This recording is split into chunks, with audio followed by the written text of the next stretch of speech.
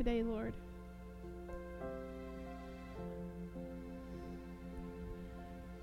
So as best I can,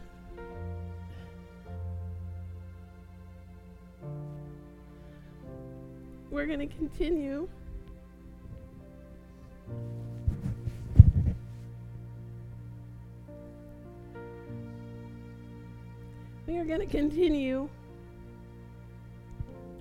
on the road that we've started with Elijah and Elisha.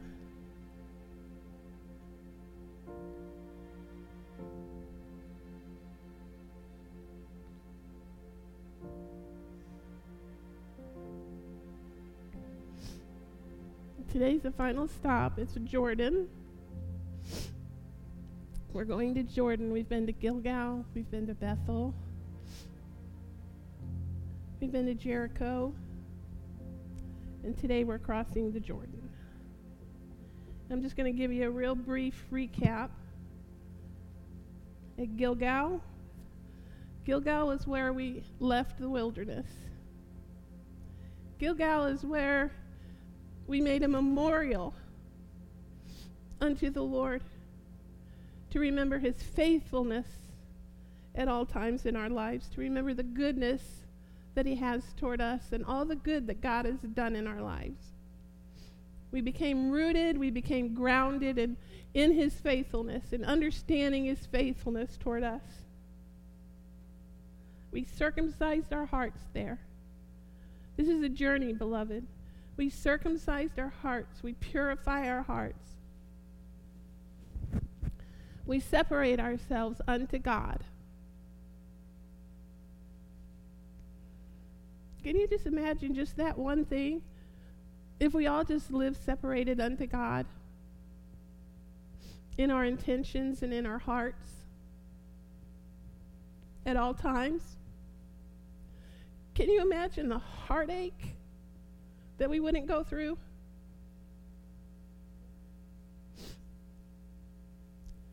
Can you imagine just the goodness that we couldn't even contain?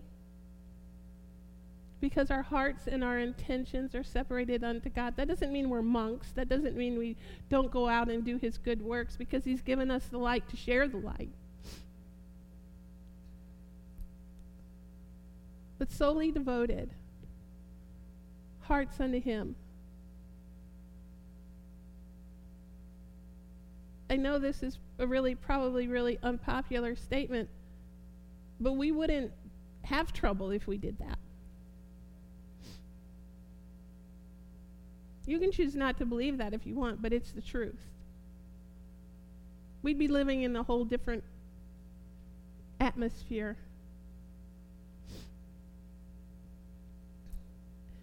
Gilgal, that's where we realize that he's rolled the reproach away. New Testament, there is therefore now no condemnation for those who are in Christ Jesus. That's the New Testament version of that. Rolling the reproach away. So we understand that. We receive that. We live in that. We don't have to walk in guilt and shame. Then we went to Bethel. That was the house of God. That is the house of God. That is the fellowship of believers.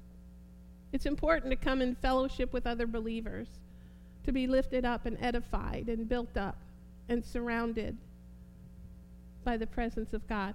The house of God, yes, the presence of God, the presence of God. We walk in the presence of God. We've prayed. We've sought his presence. Thank you, Lord, that we realize that we live under an open heaven. The heavens are not brass unto us. What kind of a gift is that? I'm overwhelmed this morning. Excuse me. I am overwhelmed with thankfulness. I am overwhelmed with thankfulness. We don't walk in enough thankfulness. You need to get your eyes off everything that you think is wrong in your life. Forget about it and be thankful. Be thankful for the gifts he's given you. Be thankful for the people around you. Be thankful for your church. Be thankful for Jesus. Be thankful that he desires to be in your midst. We live under an open heaven. We don't listen to negative reports, Bethel. We don't listen to the negative reports, the doomsday prophets. We are after the heart of our Father. Then we went to Jericho. Jericho. We've seen the vision of God. We see the vision of God and we agree. Thank you. We agree.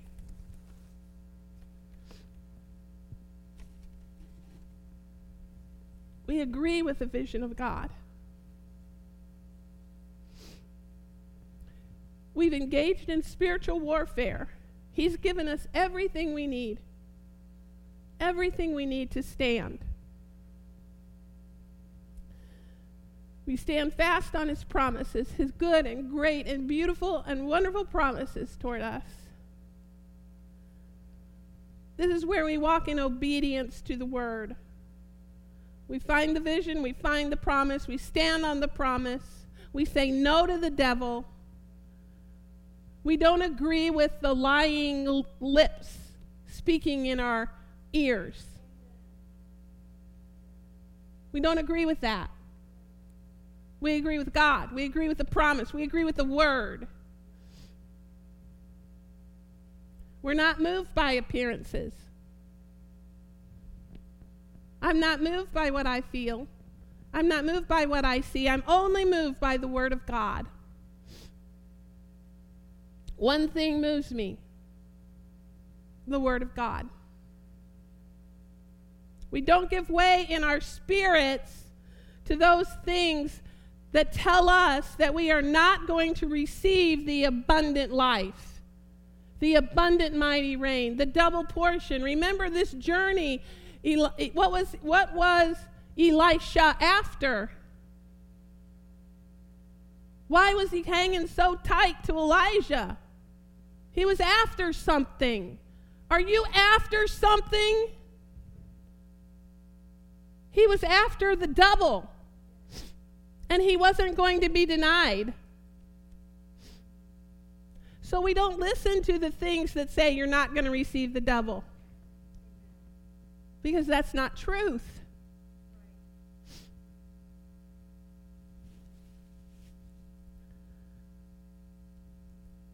And when we've done all that, we've walked this. Now this is not works, okay? Please. I don't even want to hear it. I don't even want to hear anyone say that I'm preaching works.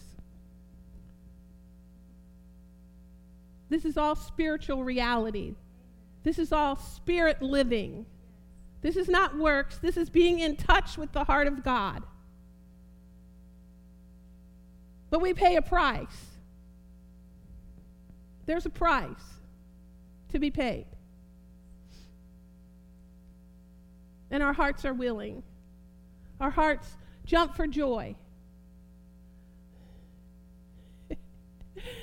because of what the promise is. And no cost is too great. No cost is too great. So consequently, we come to the Jordan. All this so far that we've gone through brings us to the Jordan. So what is the Jordan? So I was studying, and these are the things that I believe the Jordan represents.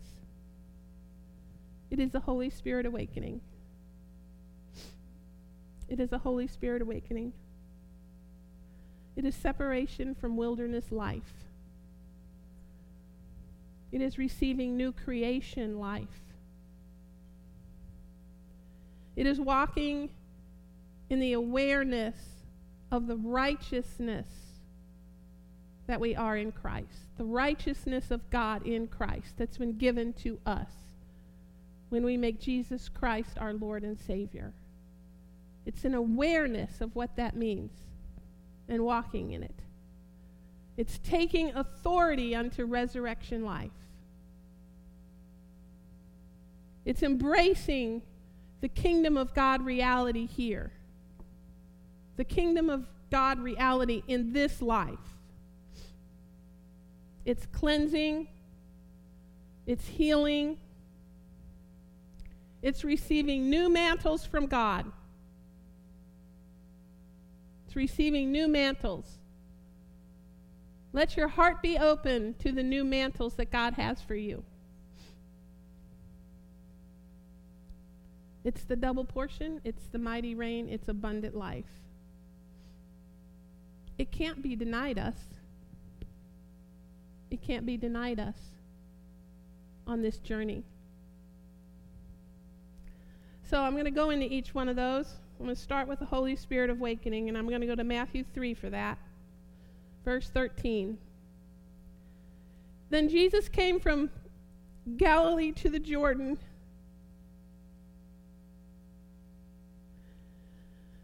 to be baptized by John. But John tried to deter him. You know, there is always some sort of something trying to deter you. Don't feel sorry for yourself. Don't think you have it worse than anybody else. Don't think that you're a victim of anything. That word shouldn't even be in your vocabulary. That's a poor me attitude, and it has no place in victorious living. You're not a victim of anything other than your own thoughts and your own choices. Anyway, sorry about that. I hadn't planned to say that, but it's really the truth. So, because Jesus didn't make any of us a victim.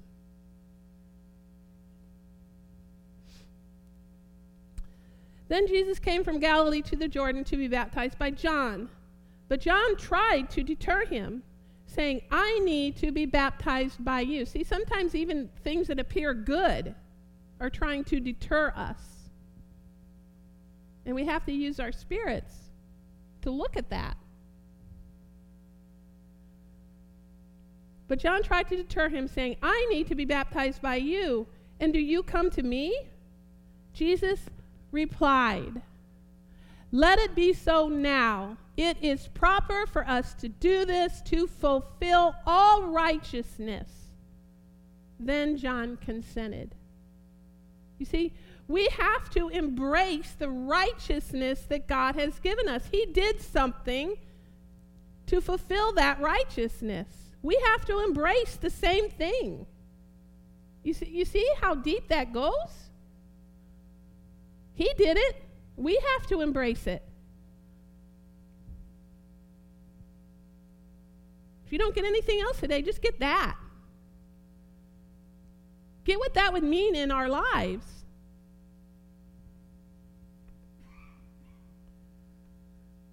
We embrace the righteousness of Christ, and we will be drenched in his holy rain. Just think about that. Get off your phones, people.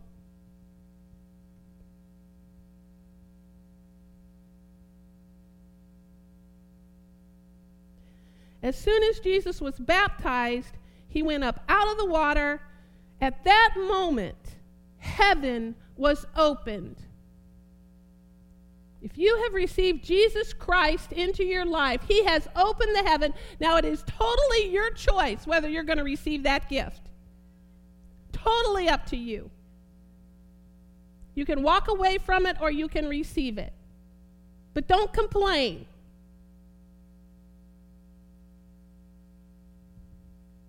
If you don't receive it. As soon as Jesus was baptized, he went up out of the water. At that moment, heaven was opened, and he saw the Spirit of God descending like a dove and lighting upon him. That is a Holy Spirit infilling. And every believer receives it the moment they are born again. Everything you'll ever need to live a victorious, overcoming, double portion, abundant, mighty rain life.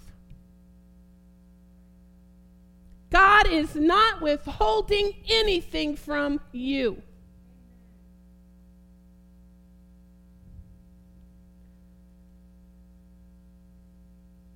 And when we understand that, all heaven comes to earth in our lives. And a voice from heaven said, "This is my Son whom I love. With him I am well pleased." You see, so here we have it. We have life in the Spirit of God. We have life in the Spirit of God. We have life in the Spirit of God. Wow. Wow. Abundance. We have life in the anointing. You know, Jesus means the anointing, the anointed. Well, when you receive him, you receive that, the anointing. Life touched by the hand of God. So baptism, see, the old life is gone. The old is gone. The new has come. See, I do a new thing. New creation life for us. Walking in union with God. Living to please God. Right? Living within God's pleasure. Living within God's goodness. Impartation comes here. I'm going to get to that later. But this is where impartation comes. Okay, I said it was separation from the wilderness. See, this is where we occupy. We've done the warfare. This is where we occupy. The Jordan. Joshua 3, verse 14. So when the people broke camp across the Jordan, the priests carrying the Ark of the Covenant went ahead of them. Now the Jordan is at flood stage all during harvest. Yet as soon as the priest who carried the ark reached the Jordan, and their feet touched the water's edge, the water from upstream stopped flowing. It piled up in a heap a great distance away. Do you know you are safe from the floods of life? You are safe. You are protected from the floods of life. At a town called Adam in the vicinity of Zarethan, while the water flowing down to the sea of the Arabah, that is the Dead Sea, was completely cut off, so the people crossed over opposite Jericho. The priest who carried the Ark of the Covenant of the Lord stopped in the middle of the Jordan and stood on dry ground while all Israel passed by until the whole nation had completed the crossing on dry ground.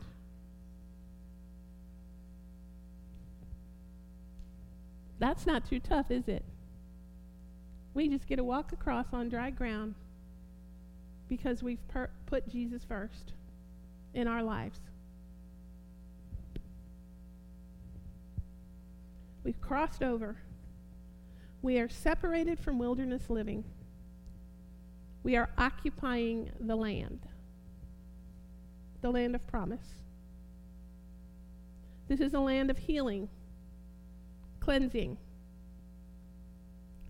I'm going to go to a story involving the Jordan, and this was Naaman.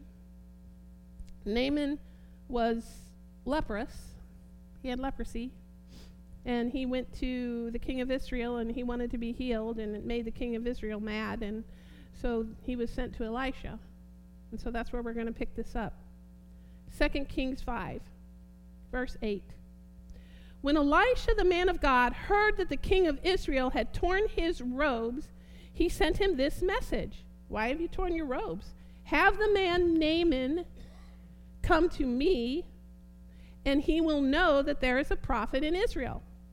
So Naaman went with his horses and chariots and stopped at the door of Elisha's house. Elisha sent a messenger to say to him, "Go wash yourself 7 times in the Jordan, and your flesh will be restored, and you will be cleansed." Do you see the promises? Do you see the promises? But Naaman went away angry. Can you even imagine someone saying to you, do this and you're going to be totally cleansed and restored, and you get angry? Well, let me tell you, people do that all the time. People do it all the time. God has this gift. He wants them to do a certain thing, and they don't want to do it that way, and they get mad. They have a gift. They don't want to use that gift. They want some other gift. And they get mad. When if they would just walk in that gift and do that thing and obey the Lord, they'd be totally healed, cleansed, perfectly happy, wonderful. No joke. This is true. But Naaman went away angry. I thought that he would surely come out to me and stand and call on the name of the Lord his God, wave his hand over the spot, and cure me of my leprosy. We always want it done our way. No, nobody here. Nobody at RCC. But people, they always want it their way, done their way. Are not Abana and Pharpar, the rivers of Damascus, better than all the waters of Israel? Couldn't I wash in them and be cleansed? So he turned and went off in a rage. Do you know that disobedience to God, if you don't deal with it, and he always gives us the opportunity to deal with it, but it will create rage, bitterness, anger. We do it his way, we don't have any of that. So if you're angry, if you have rage, a rebellious spirit, think about where it is that you're blocking God's thoughts in your life, God's direction, where your heart is not circumcised. Because when we agree with him, his best comes out in our lives. And when his best comes out, there's no way that we could be any happier. There would be no greater joy in our lives. Naaman's servants went to him and said, "My father, if the prophet had told you to do some great thing, would you not have done it? How much more then when he tells you, wash and be cleansed?" Wash and be cleansed. So he went down and dipped himself in the Jordan, obedience, 7 times, as the man of God had told him, and his flesh was restored and became clean like that of a young boy. Hallelujah. We submit to God. We submit to God. Cleansing, healing. See, we want the double portion. We want the mighty rain, the mighty abundance. Do we want the cleansing? Do we want to go through the cleansing? Cleansing has to come. We have to purify our hearts. We have to, because darkness and light can't dwell together, can they? But his light always dispels the darkness. That's the promise. His light always. And he's always counseling us with a loving ear. He's always giving us good direction. See, Elisha had a true servant's heart. He lived to serve and please Elijah. He was connected to Elijah. He wasn't going to leave. He was going to stick with him. He was going to stay with him. And what's Elijah? Elijah is a type of Jesus. And nobody likes this word servant anymore. Our place of service unto Jesus is our greatest blessing. That's where the greatest blessing is going to come. Yes, God is our Father. I understand that. Yes, he's our friend. But think about it. Think about in your life when you're happiest. As a friend, I want to serve my friends.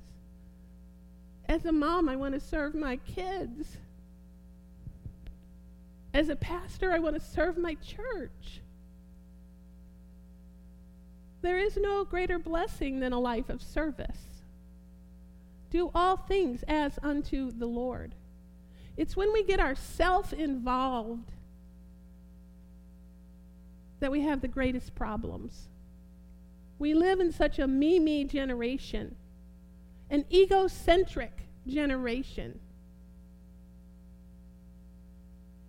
And falling at the feet of Jesus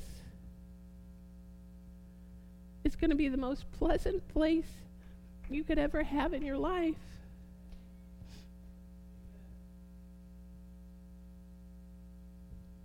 The devil just likes to keep people deceived. See, Elisha lived a heart of service with a heart of service to the prophet. We live with a heart of service unto Christ.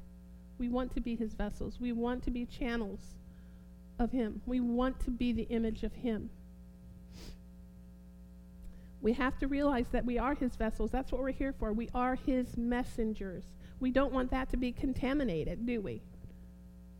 He's holy. We want to be holy. He's pure. We want to be pure. Now, I'm not talking about perfection. He doesn't expect perfection. He expects just a heart devoted unto him, a heart willing, a heart yielded unto him. Not perfection. That's not what we're talking. Remember, we talked before about we are perfected in Christ. He sees us as perfect through the blood, but he just wants our hearts to be unto him. Does that make sense? So we allow him to cleanse us. We allow him to make us aware of the places that need tweaking. We don't get in self-condemnation. We don't get in guilt. We don't get in shame. We don't say, I never can do it right. We don't do any of that. We say, through him, I can do all things. See? Do you see the difference? Big difference. The devil wants to condemn you. Jesus wants you to see the opportunity. Jesus wants you to see the promise. You know? Jesus wants you to see the goodness, not the self-condemnation, that I can do all things through Christ who strengthens me. Greater is he who's in me than he who's in the world. That he is for me and not against me. Big difference. Depends on how you're looking at it. So we seek God's heart. We allow him to transform us into this new creation life, right? We allow him to transform. We allow him to purify our hearts. And then he takes us from glory to glory. He makes us ministers. You're a minister. You are a minister of his flow. You are a minister of his glory. That's who you are. That's your identity in Christ. You are a minister of his glory. You are a minister of his anointing. That's who you are. That's your new identity in Christ. He comes to dispel the darkness, and we need to let him do that so that his light shines through us. So, the Jordan, waters of healing, waters of cleansing. This can be physical healing. This can be emotional healing. It can be mental healing from oppression or depression. Anything, whatever it is. What is the need? Elijah said to him, "What can I do for you?" Do you know that's God's heart toward you? What can I do for you? What are you going to ask me for? What are you going to expect? What can I do for you? He's not withholding anything. So we've drawn nigh unto God. We walk in the Spirit of God. Darkness is dispelled. So I mentioned earlier that this is where impartation comes. The Holy Spirit descended on Jesus at the Jordan. Okay? So we receive, throughout our lives, we receive mantles from God. Don't get stuck in one. He doesn't just have one for you.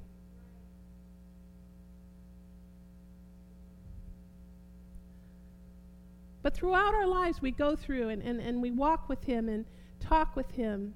We live and move and have our being in him. And he is so good and so kind and so gracious. And he drapes us in these mantles of his good pleasure, of his perfect plan. Wow. How many different things in your life have you really felt that God called you, specifically called you to do? You see, he calls us. Are we going to answer the call? Are we going to answer the call? That's where we're going to be the happiest. 2 Kings 2, verse 6. Then Elijah said to him, "Stay here. The Lord has sent me to the Jordan." And he replied, this is Elisha, "As surely as the Lord lives, and as you live, I will not leave you." So the two of them walked on. So they're walking to the Jordan.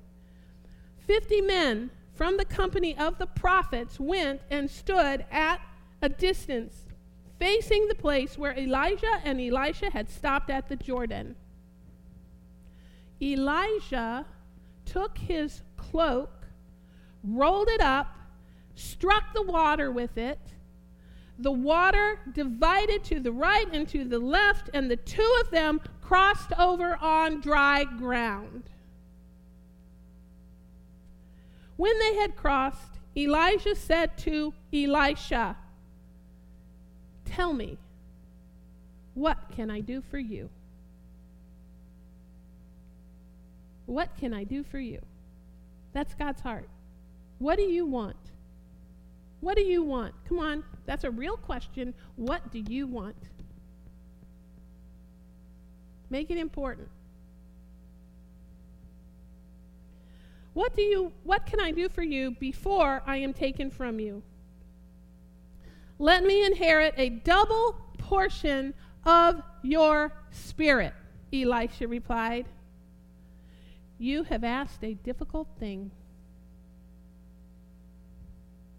Elijah said, "Yet, if you see me when I am taken from you, it will be yours." If you see me, where do we need to keep our solitary focus? Elijah was a type of Jesus. Where do we need to keep our focus? If you see me, it will be yours. Otherwise, it will not. So, you see, Elisha was asking here to be Elijah's spiritual son, an heir to what Elijah had. You know what? There are mantles in this world. You know, older people, your time is never up. It's never up. You have a mantle and an anointing that God has worked with you your whole life, and it is your responsibility to impart it to others. There is never a time where you can retire. There is never a time where you are permitted to get tired. There is never a time where it is time to rest and take it easy and coast. That's quitter's mentality. Jesus did not retire, I don't think. I don't think he's retired. You have a responsibility to pass on your gift, your wisdom, your knowledge. And quit saying you're not good enough, or your time is over, or you're too old, or nobody wants to listen. It's your job to make it interesting enough to someone to listen to. God didn't work all this stuff in you all your life for you not to pass it on.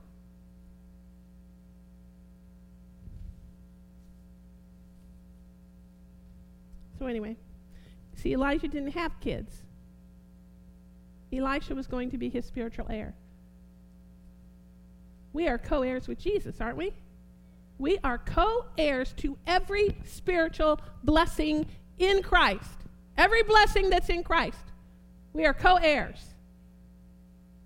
See, Elisha wasn't just after something superficial.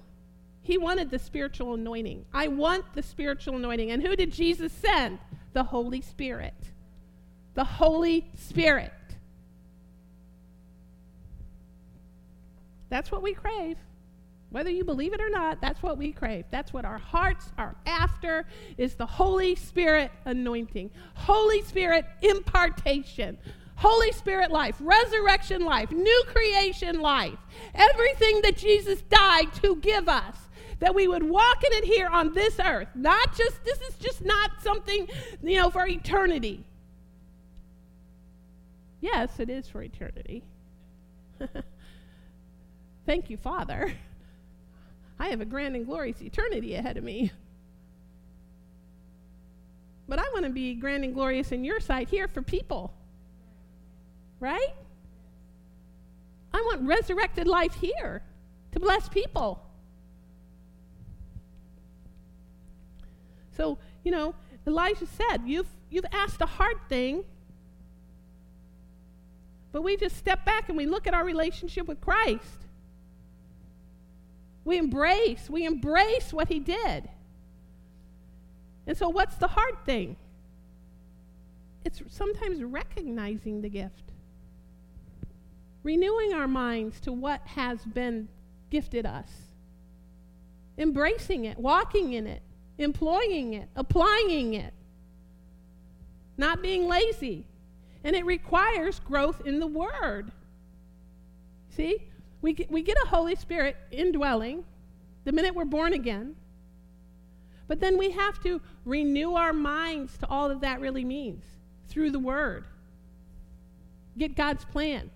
Grow in the knowledge of God and in his Word. Grow in the truth.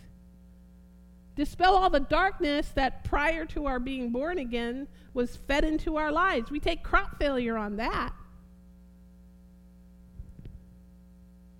And we receive the harvest that he planted in our spirits that are newly created. So we receive the indwelling and then we grow in it. We walk in the gift. Jesus said in Luke 12:48, from everyone who has been given much, have you been given much?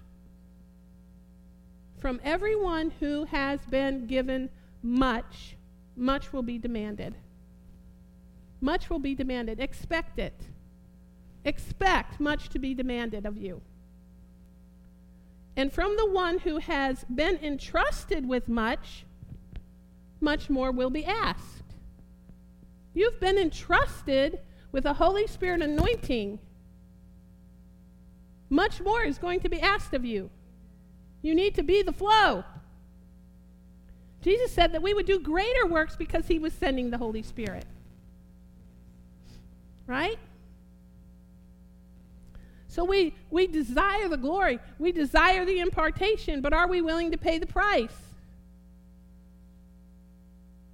No cost is too great. The price is not really a price even. We use that lingo, we use that so that we can, sort of understand what we're talking about. But here's the deal. The price that we pay only brings us into the presence of God. What better thing could we have in our life? That's not even a price. You know what I'm saying? We say it's a life of service. We say, that we have to sacrifice certain things, but it's not even a sacrifice. Because beyond those few little steps, he has this beautiful greatness, grand, glorious goodness for us. And then we look back and we say, that was no price. You understand what I'm saying? Wow. We look back and we're like, before I went through that, I thought that was going to hurt. And now I'm on the other side. And I get the glory. Oh. See, Jesus led a life of sacrifice. He allowed himself to be crucified.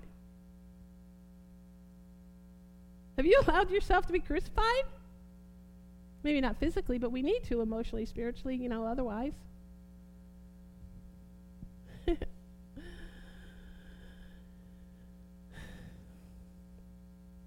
So anyway, Elisha was solely devoted to Elijah. We must be solely devoted to Jesus. Keep our eyes on Jesus. Stayed on Jesus. I want to be the image of him. You want to be the image of him. I know you do. I know that.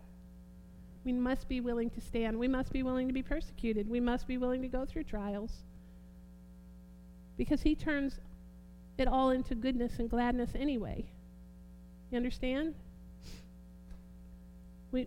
We go through temptations. We say no to the temptation that's going to pull us away from him.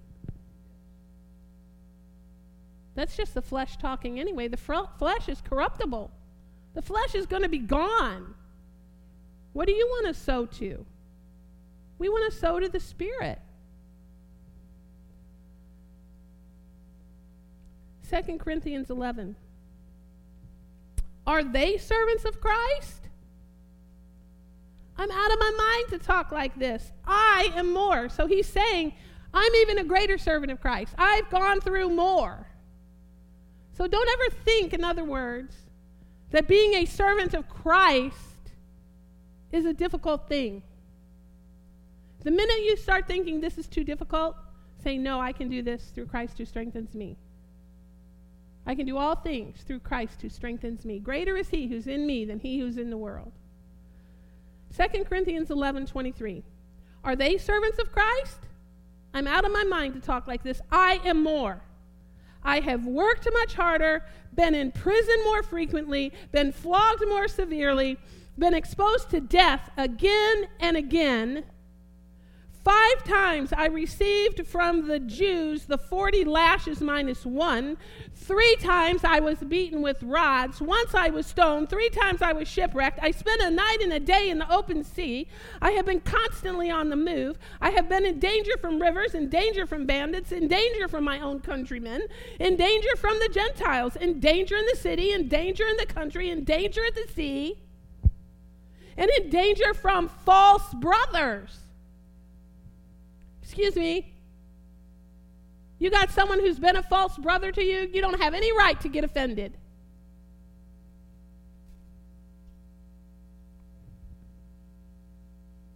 I have labored and toiled and have gone without sleep. I have known hunger and thirst and have often gone without food. I have been cold and naked. Besides everything else, I face daily the pressure of my concern for all the churches. Who is weak? And I do not feel weak. See that? Who is weak? And I do not feel weak. Who is led to sin? And I do not inwardly burn.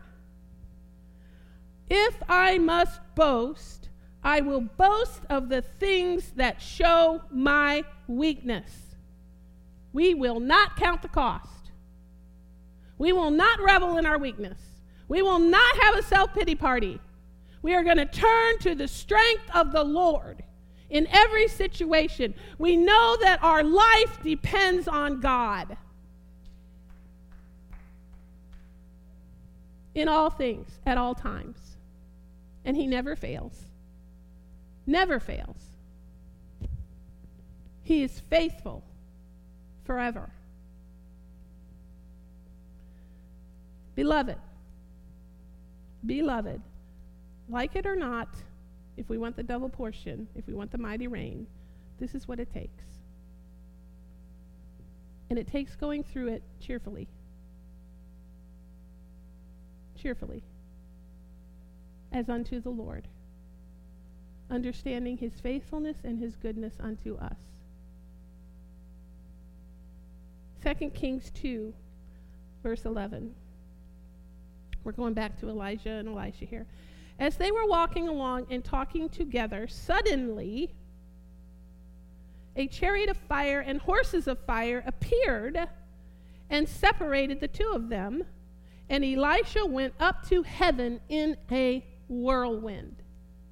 In a whirlwind. Not in the chariots, in a whirlwind. Elisha saw this and cried out, my father, the chariots and the horsemen of Israel. And Elisha saw him no more. Then he took hold of his garment and tore it in two. That was his current garment. Elisha. The old is gone, the new is come. Elisha then picked up Elijah's cloak that had fallen from him and went back and stood on the bank of the Jordan. He took the cloak that had fallen from Elijah and struck the water with it. Where now is the Lord, the God of Elijah? I'm going to get to that in a moment, that statement. He asked. When he struck the water, it divided to the right and to the left, and he crossed over. You have crossed over. You have crossed over. He crossed over. He occupied the new land. You must occupy your land. It's up to you. The company of the prophets from Jericho who were watching said, "The spirit of Elijah is resting on Elisha." And they went to meet him and bowed to the ground before him. You see, he crossed over and he received the anointing. No price too great. We cross over. We walk in the presence. We seek the presence of God. We cross over. We pray. We praise. We circumcise our hearts. We purify. We allow the potter's hand to mold us. We cross over. We occupy the land. We receive the anointing. He's not withholding. When Elijah departed, Elisha received the Spirit, the same anointing. Well, double portion, actually, but it's the same as when Jesus left, right? He sent us the Holy Spirit. Right? Okay. I said I was going to tell you about something in a minute, didn't I? Should have done it just then. Yeah, you're right. I just love it when I have good listeners. Thank you. That is awesome. Remind me again. I think I'm going to... Okay, so Elijah, he picked up the mantle. He picked up the mantle. He picked up the cloak. Remember, what had Elijah done? Elijah had stood against the prophets of Baal. He had stood against the most terrible king, King Ahab. Remember Jezebel, right? Remember Ahab. See, Elijah never backed down. Remember when Ahab came to him and he said, "You troubler of Israel"? And Elijah got right back in his face. He says, "I'm not the troubler here. You are the troubler here. You are the one who is not following God's commands. You are the one that is practicing idolatry."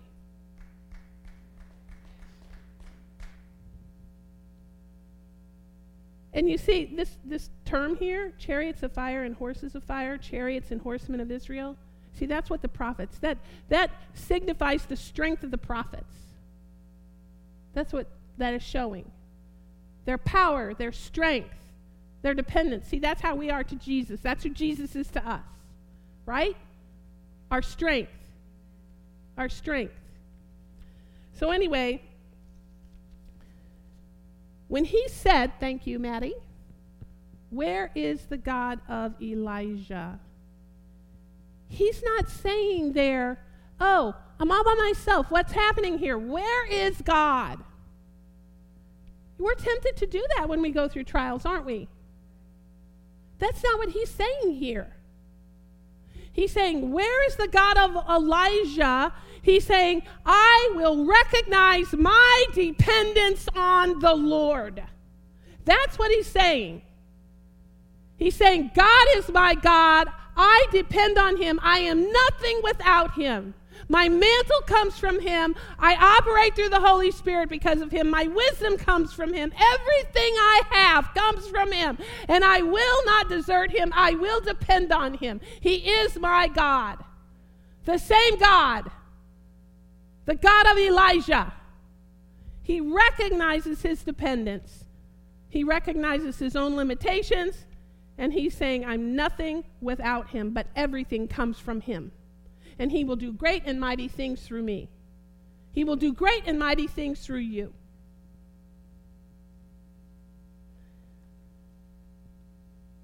Just the same, we have to recognize that we do all things through Christ. We fear him, we allow him to purify our hearts, and his glory shines. In Christ I live and move and have my being. It's all because of him. It's him living through me. It's him living through you. We stay in relationship with Christ. The Holy Spirit is our mantle. The Holy Spirit is our mantle. Then we do things that he did and even greater things. I can do all things through Christ who strengthens me. In our weakness, the strength of God prevails. In our weakness, the strength of God prevails. 2 Corinthians 12, verse 9.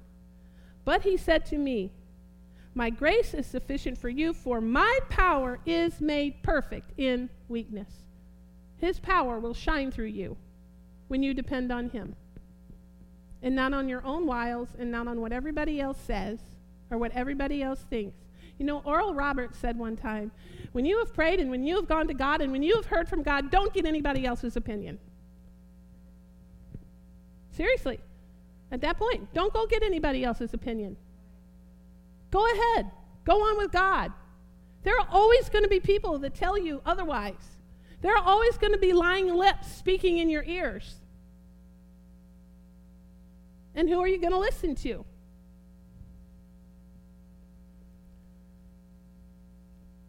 For my power is made perfect in weakness. Therefore, I will boast all the more gladly about my weaknesses, so that Christ's power may rest on me. Christ's power rests on me. It works through me. Christ's power through me. Wow. Do you see how much he has for you? That is why, for Christ's sake, I delight in weaknesses,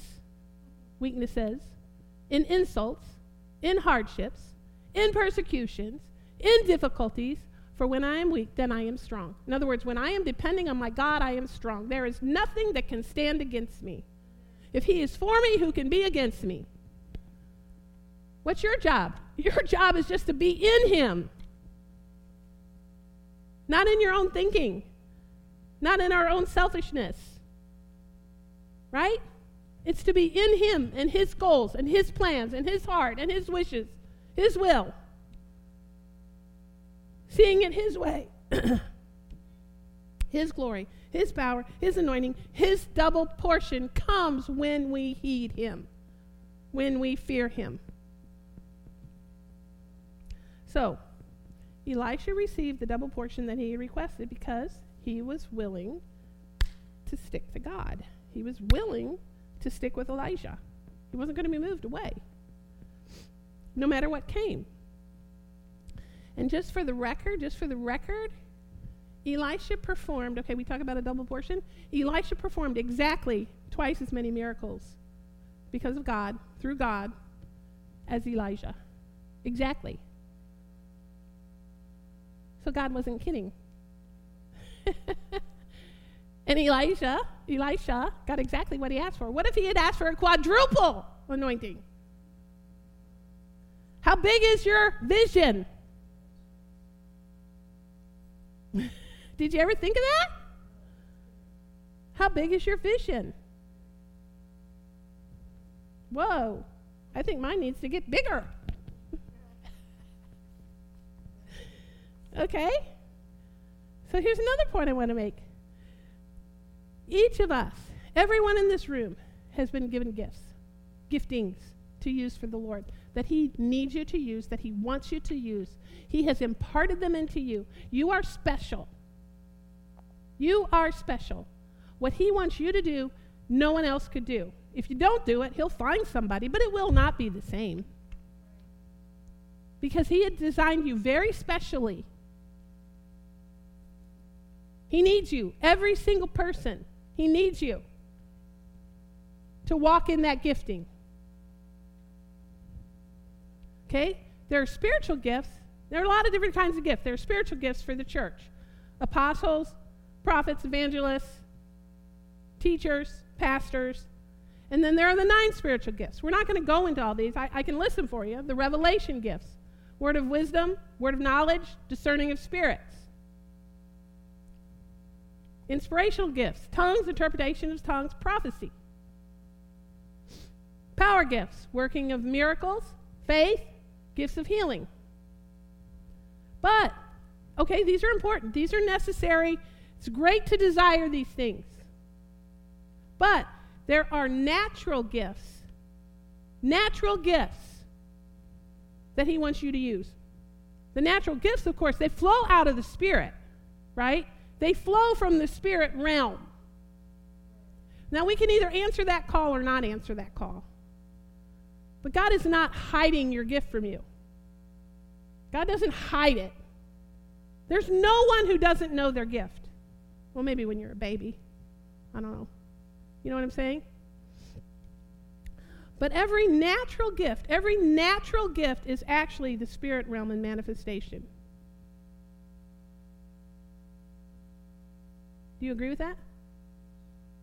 Every natural gift is truly, in other words, a natural gift that God gives us, that he wants us to express in this world. It really is a spirit realm manifestation.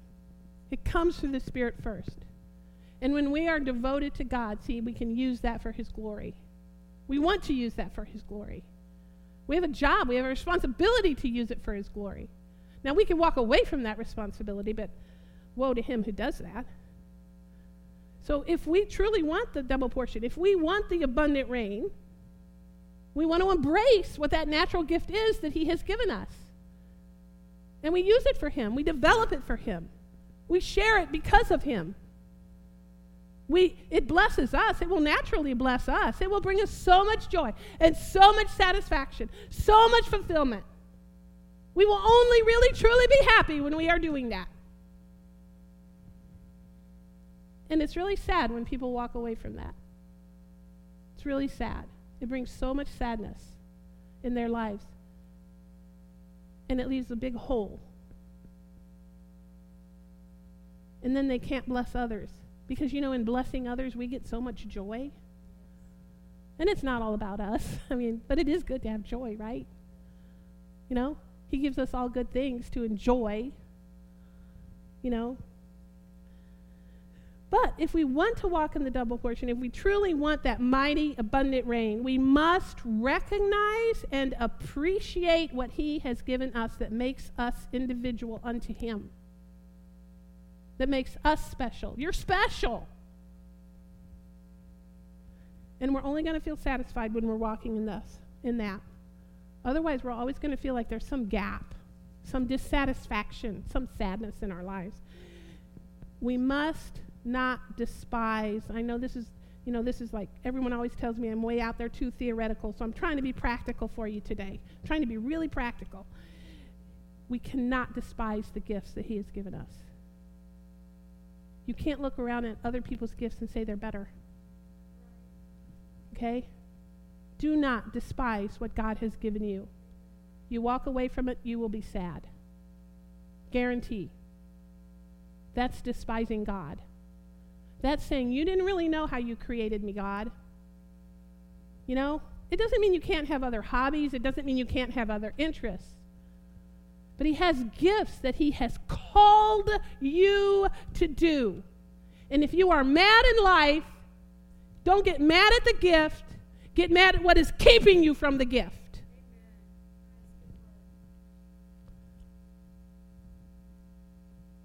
So what am I talking about here? Okay, you want me to list some gifts. He might have you a gift of management. He might have you a gift of administration. He might have you a gift in sciences, or in math, or in law, or in teaching. See, they're all gifts. He might have you a gift for mechanical things. He might have you a gift to sell things. He might have a gift for you in finances. He might have a gift for you in the arts. Painting, drawing, sculpture, making jewelry. He might have a gift for you in music, whether that's vocal music or instrumental music. He might have a gift for you in worship. And when we walk in these giftings, we cannot help but be filled with joy. Cannot help but be filled with joy. When we walk away, that's when the issues start. And the longer we walk away, the more hardened our hearts become. He will always redeem it, though. He will always redeem it. It's never too late. But we need to be yielded. We need to be yielded. Our hearts yielded. So, we don't want to seek after other people's gifts or see them as more important. He needs us to play our very specific part. It's a beautiful part. We need to receive it as a beautiful part. It has value, and nobody else can do it the way you would do it. That's a mantle. We want to wear that mantle, the mantle that He has designed for us. We are valuable and needed by Him. So, when we walk in that mantle, we flourish. When we walk in that mantle, we will bless most those around us. Right? So, are we willing? Does it take work? Does it take sacrifice? Does it take study? Does it take time? Yes. Yes. But when we choose to develop those unique gifts that God has given each one of us, and we do not despise the gift that He has given us, what do we become at that point? What do we become? You become God's glory carrier. His glory comes to earth. You know, we seek so much after the glory. There's so much about glory to learn. But a believer walking in the special gift that God has given him is a glory carrier. And no one else can fulfill that role. No one else can fulfill the role that He has designed you to fulfill. You carry His glory. That is His glory come to earth. It is His glory come to earth. That's who you are. That is your identity at that point. Does that make sense? Are you getting bored with me today? Okay, good. So, Elisha took the mantle given him. And what did he do with it? Immediately, he put it into practice. Immediately, he used it. He put the cloak on. He walked over to the Jordan. Whap! Hit the Jordan water. Miracle. Hey, guys, hit the Jordan River with your mantle, with the gift that He's given you. Quit running from it. Embrace it. And there are new mantles your whole life. Okay? There's not one thing in my life that I see as wasted. Not one. Not one thing. I've always been an avid studier. People made so much fun of me. I see why God wanted me to study now. I see it. I love to study. You know? Then He made me a journalist. Well, I don't do that anymore, but being a journalist was awesome. And what did it teach me? Communication.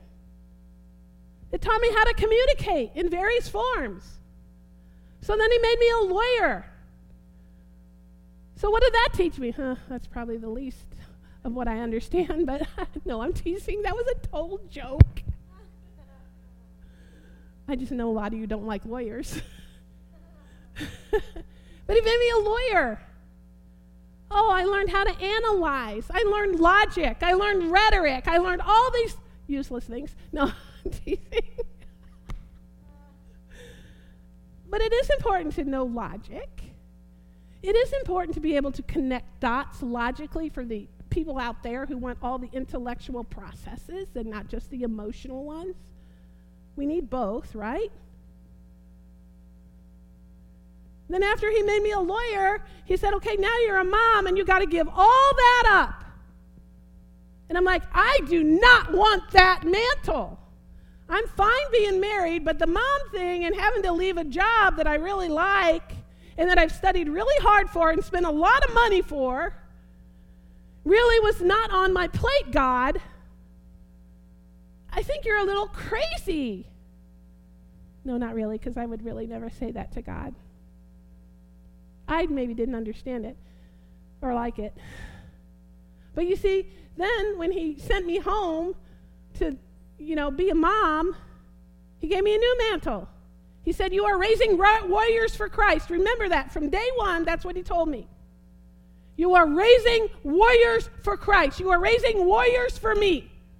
Whatever you have to do that, do it. Well, that took a lot of study. A lot of study and a lot of God's grace. No credit taken upon myself. All him, all the time. As all of you know who have ever had kids. All him, all the time. And then he called me here. So you see, our mantles can change. But they all have a specific purpose, and we all need to do them with all of our might through Christ. He's never done with you. I can't wait to see what he has next. No retiring allowed. So anyway, Elisha picked up the mantle. Immediately he went over. He parted the waters. Now, in concluding this whole journey, this is very important, I want you all to understand none of this has been about your works. All of this has been about your relationship with Christ. All of it. All of it has been staying in the presence of Christ. All of it has been seeking his holy presence. All of it has been fearing God. All of it has been circumcising our hearts. All of it has been purifying our hearts and allowing him to do the work. All of it has been about no condemnation in Christ, but allowing him to grow us beautifully. All of it. You couldn't do any of this on your own anyway, so you might as well not get condemned if you goof it up. Because you really can't goof it up. Because if you stay at the foot of the cross, if you stay at the feet of Jesus, if you keep your eyes on his face, the double portion, the Holy Spirit anointing, the great and mighty reign is yours. The end.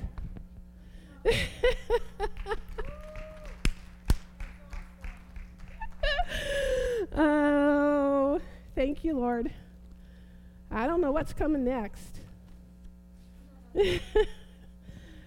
Except for today, we're going to do tithes and offerings. I'm going to go to Hebrews 7.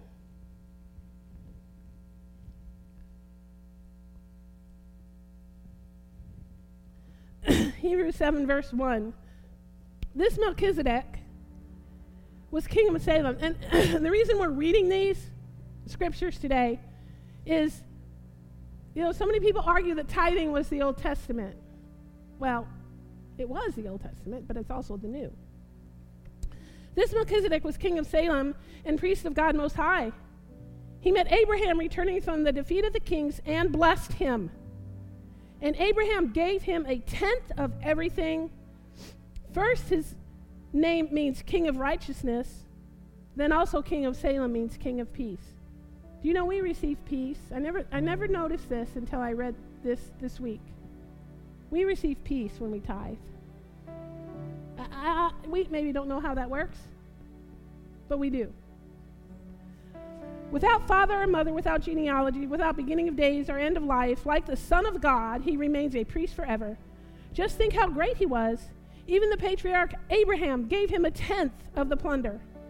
Now the law requires the descendants of Levi who became priests to collect a tenth from the people, that is, their brothers, even though their brothers are descended from Abraham. This man, however, did not trace his descent from Levi, yet he collected a tenth from Abraham. We're Abraham's heirs when we were in faith, right? And blessed him who had the promises. And without doubt, the lesser person is blessed by the greater. In the one case, the tenth is collected by men who die, but in the other case, by him who is declared to be living. One might even say that Levi, who collects the tenth, paid the tenth through Abraham. Because when Melchizedek met Abraham, Levi was still in the body of his ancestors. Tithing is still for today. I'm going to read you one more. Luke 11:42. Woe to you, Pharisees, because you give God a tenth. This is Jesus talking, okay? It's a pretty good authority. Woe to you, Pharisees, because you give God a tenth of your mint, rue, and all other kinds of garden herbs, but you neglect justice and the love of God. You should have practiced the latter without leaving the former undone. We do it all. Hallelujah. So let me pray over your tithes and offerings today. I thank you, Lord, for every seed sown into this ministry. And Lord, I thank you that your blessing is poured out upon the people. I thank you that you cause a mighty harvest into their lives for every seed sown. We thank you, Lord, that it's such a small portion, and yet your blessing is so great. And we tithe unto you, we offer unto you cheerfully, with a willing and yielded heart. And we thank you for the blessing. In Jesus' mighty name, amen. So while they're